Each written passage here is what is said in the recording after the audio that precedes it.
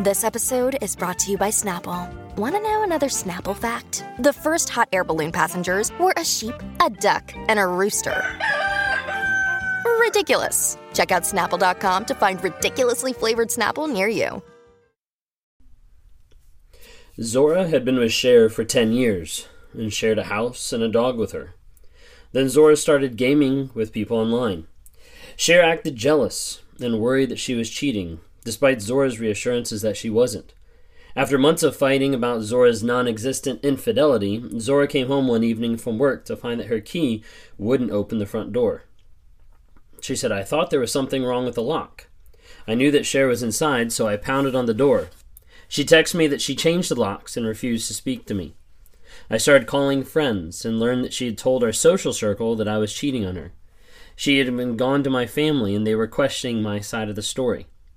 Devastated and ashamed, Zora isolated herself, only talking with friends at work and her therapist. It was like I was in the Twilight Zone episode where your life as you know it falls out from underneath your feet. In the end, Cher was the one who left me for someone else, but most people still believed I had caused the breakup. I realized she had been cheating on me all along, and the whole thing was an elaborate smear campaign so she wouldn't look like the bad guy for leaving me." I don't know if you've experienced the smear campaign, or you might be thinking this is going to happen, since a lot of times it comes at the end of a relationship or the way to be able to get out of a relationship. But a lot of times narcissists use smear campaigns to be able to devalue the other person and to be able to manipulate the situation to be able to get out of the relationship. I want to talk to you today about smear campaigns. And if you don't know who I am, my name is Ben Taylor. I run Raw Motivations, and I'm on this platform as a self-aware narcissist to provide awareness, growth, healing, and change on a day-to-day basis. We do this every single day by dropping nuggets of truth on TikTok, Facebook, Instagram to try to help people understand more about narcissism, what it is, how it impacts. Because a lot of times what you read in the DSM-5, what psychologists and therapists see, is completely different than what they've been taught. Because narcissism takes a very insidious view in the world on a day-to-day basis and how it deals with romantic relationships, of how it interacts in family dynamics, of how it interacts in the workplace. And as a result, it's something that we see more and more in this culture, in this society, that's probably going to continue to grow. So the best you can do right now is to grow your awareness of it, to take back your power, to heal, to grow, to change on a day-to-day basis. And have weekly Zoom calls, interact with you to be able to say, hey, this is what changed my life. I want to help you take back your power too. If that's something you're interested in just learning a little bit more about, go to my website, rawmotivations.com/warrior, and check it out. There's a couple videos there. You go to the next page to be able to get a discount code and be able to see what is all involved in the challenge. It will absolutely transform and change your life, if you want that. But it's going to take a lot of work. For a lot of people that are already doing the work, we have several people that are inside the NARC app, Narcissistic Abuse Recovery Community. If you haven't had a chance to download it, it's on Apple Store or Google Play. Would love to interact with you there. There's different opportunities for secured lives, for advice from other people, for other survivors, to track your no contact, to record your truth, to join the group coaching calls, multiple different things that are happening in there. So would love to have you interact with that as well. If you want to talk to me sometime one-on-one to help either walk through a trauma bond, help answer questions, or help figure out if you're the narcissist, then please reach out to me. You can do it at rawmotivations.com, click on the one-on-ones, and would definitely love to be able to sit down and talk to you and be able to help give some clarity. Today I want to talk to you about the smear campaign. And the smear campaign is one of the most hardest things for people as they get out of the relationship because they feel so powerless. Because in reality, what's happening is the other person is completely manipulating everyone's perception of you. Everyone's perception of the entire relationship. Everyone's perception of what's happening. What I read earlier was an example from the book that we've been going through recently called The Narcissist in Your Life by Julie Hall.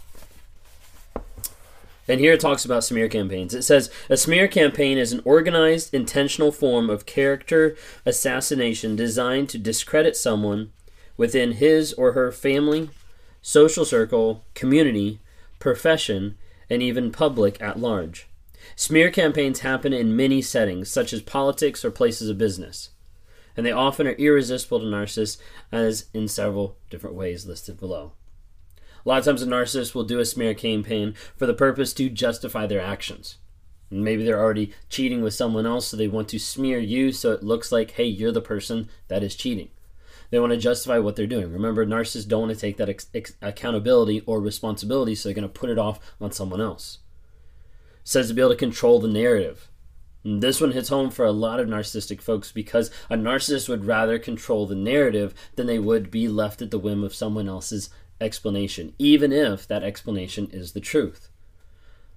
That's one reason why I don't like the idea of someone else telling the story or someone else having something over me, or the idea of blackmail. I would rather just come out and be like, all right, here it is, because I would rather control the narrative. I would rather control what's going on. So as a narcissist, you have to think through, they want to be able to control their narrative so they can control the mass. They can control what people see. Another day is here, and you're ready for it. What to wear? Check. Breakfast, lunch, and dinner? Check. Planning for what's next and how to save for it? That's where Bank of America can help. For your financial to-dos, Bank of America has experts ready to help get you closer to your goals. Get started at one of our local financial centers or 24/7 in our mobile banking app. Find a location near you at bankofamerica.com/talktous. What would you like the power to do? Mobile banking requires downloading the app and is only available for select devices. Message and data rates may apply. Bank of America N.A., member FDIC. Number 3, mount a preemptive strike. This happens a lot of times even in the relationship, and a lot of people don't realize it, is half the time with projection and mirroring and all this type of stuff, the narcissist is preemptively striking back at you so that you don't have time to be able to come up to them with things that are the problem.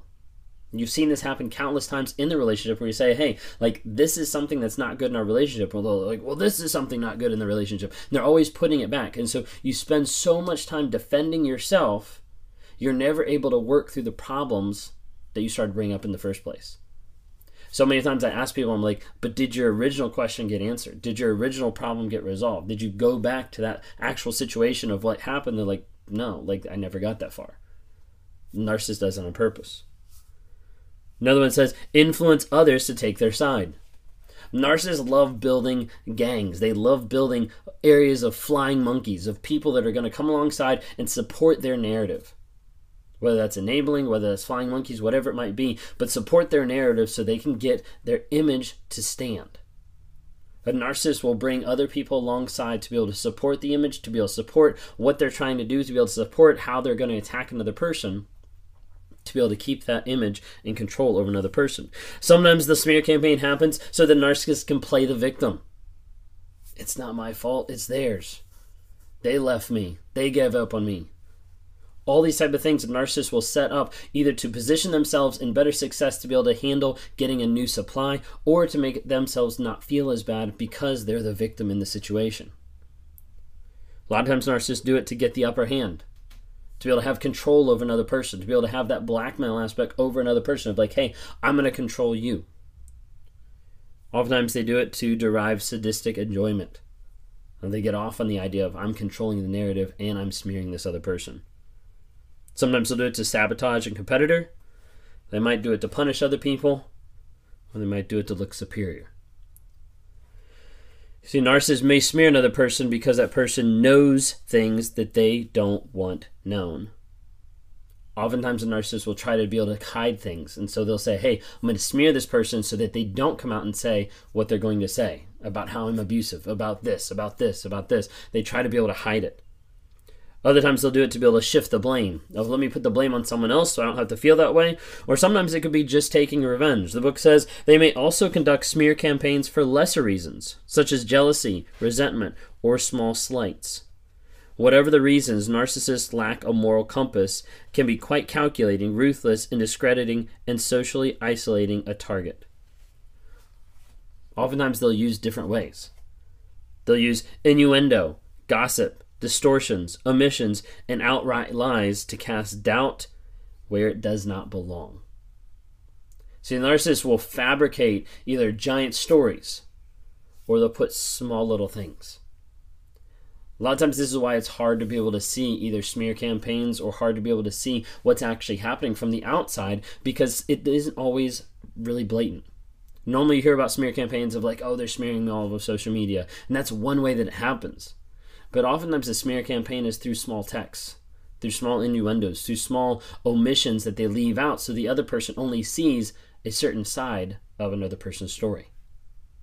The smear campaign can be very calculated and very laid out to be able to get and produce a result that the narcissist wants in order to be able to keep and maintain control over another person.